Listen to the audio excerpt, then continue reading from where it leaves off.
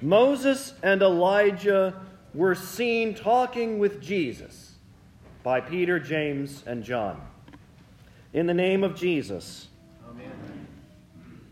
What a day on a mountain. It was 6 days, a Friday worth of days, after Peter confessed Jesus to be the Christ, the Son of the living God.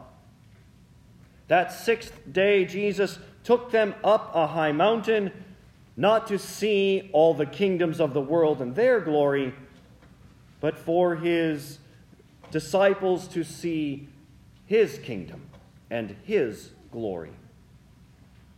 But we are driven to something else besides what Peter and James and John saw. Sure, they saw that Jesus' face shone like the sun and his garments became white as light itself. Yes, Moses and Elijah were seen by them. Yes, they saw the bright pillar of cloud overshadow them. But we are driven today more to what they heard. They heard the Father thunder forth, "This is my beloved Son, with whom I am well pleased. Listen to him." Upon hearing that, it's no wonder why they fell on their faces and were very afraid. They heard Jesus say, "Rise and don't be afraid." They heard him say, "Tell no one the vision until the Son of Man is raised from the dead." But the oddest thing they heard and saw was Moses and Elijah talking with Jesus. What a conversation! But what were they talking about?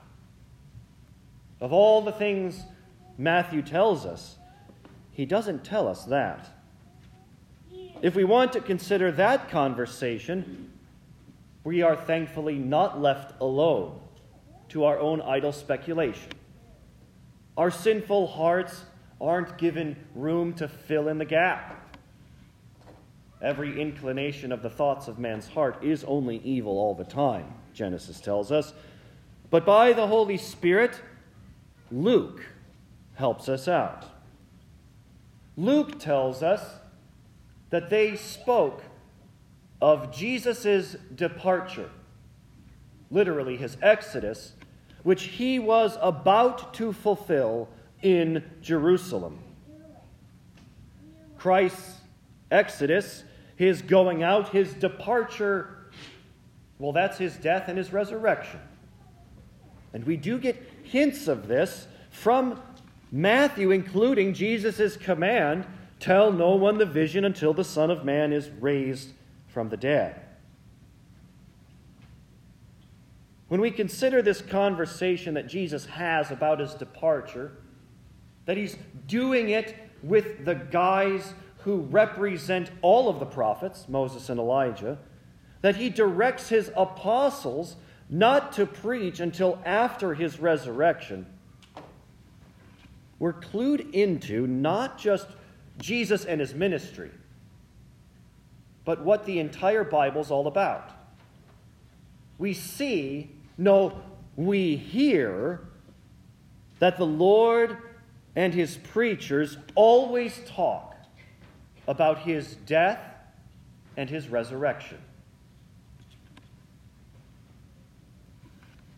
The Lord and his preachers always talk about his death and his resurrection. And this includes his inspired preachers, the Old Testament prophets and the New Testament apostles. Though our focus today is a bit more on the Old Testament prophets. Nevertheless, the Lord's inspired preachers talk about those things. Jesus' death and resurrection spoke as they were carried along by the Spirit, as we heard today. But this is what Peter says in 1 Peter. "Concerning your salvation, the prophets who prophesied about the grace that was to be yours searched and inquired carefully, inquiring what person or time the Spirit of Christ within them was indicating when he predicted the sufferings of Christ and the subsequent glories.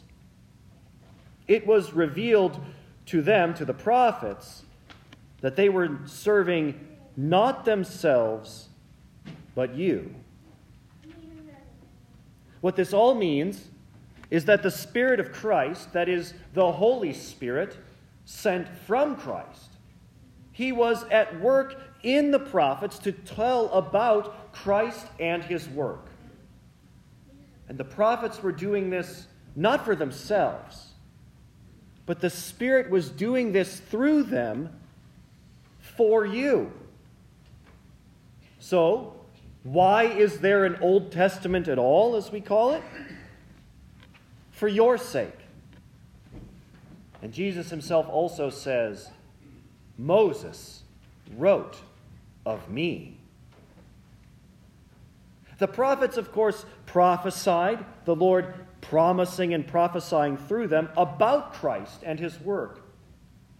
The Lord himself is talking about himself through the prophets. Specifically, his birth, his conquering of your sin, your death, and the devil himself by his death, as well as his resurrection on the third day. And the prophets did their prophesying, their inspired preaching, in two ways. First, they prophesied directly about Jesus' work. Moses said, "A prophet like me will come." David prophesied, "They pierced my hands and my feet." Isaiah prophesied, "By his wounds we are healed." Isaiah earlier prophesies, "The virgin will conceive a son whose name is Emmanuel."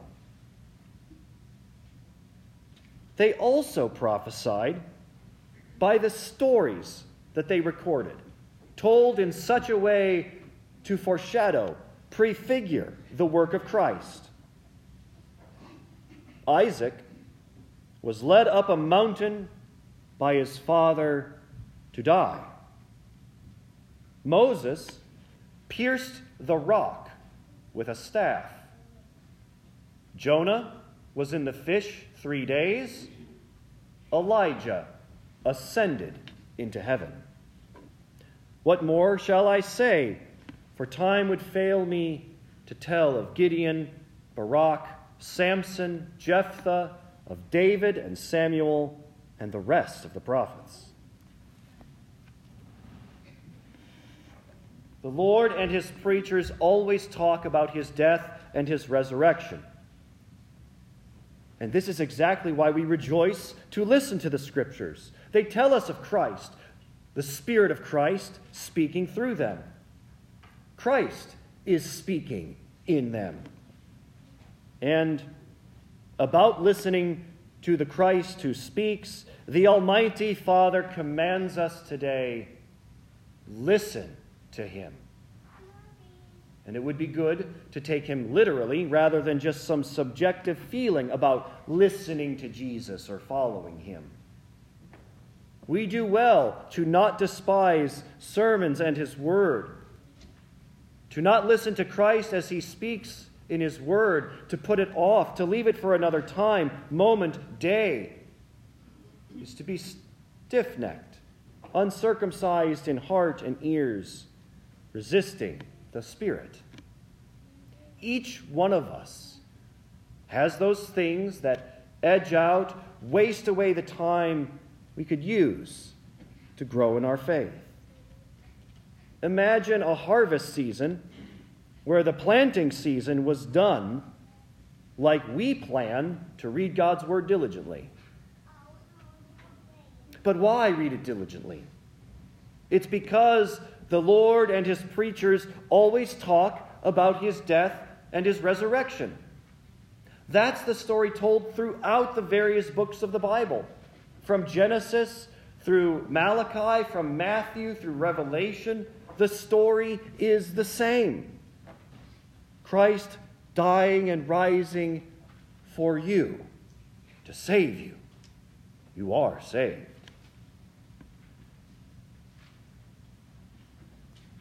Second Peter says today, we have something more sure, the prophetic word, to which you will do well to pay attention as to a lamp shining in a dark place, until the day dawns and the morning star rises in your hearts.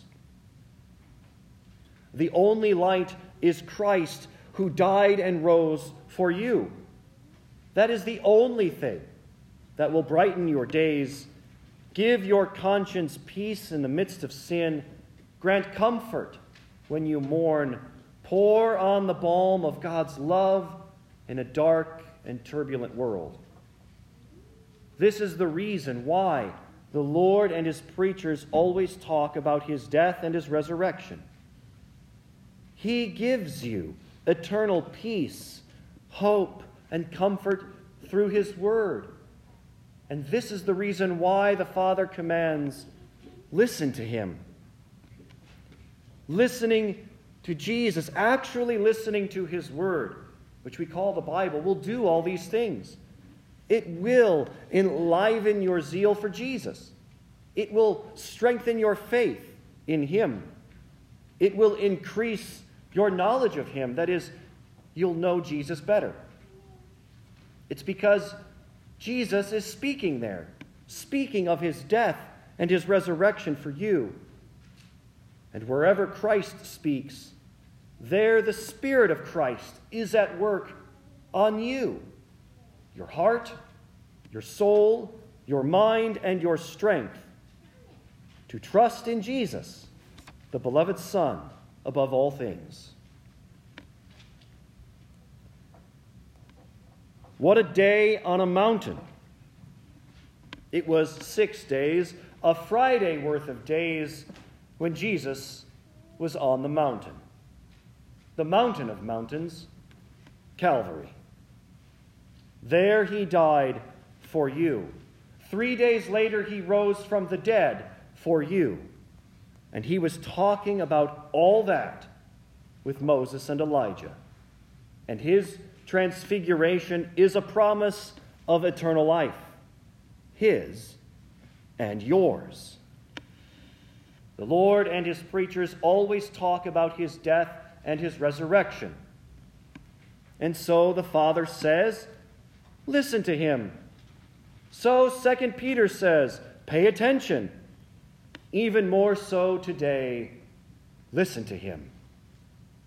This is my body and blood given and shed for you for the forgiveness of your sins. For as often as you eat this bread and drink the cup, you proclaim the Lord's death until he comes. Of course we do. After all, the Lord and his preachers always talk about his death and his resurrection. In the name of Jesus,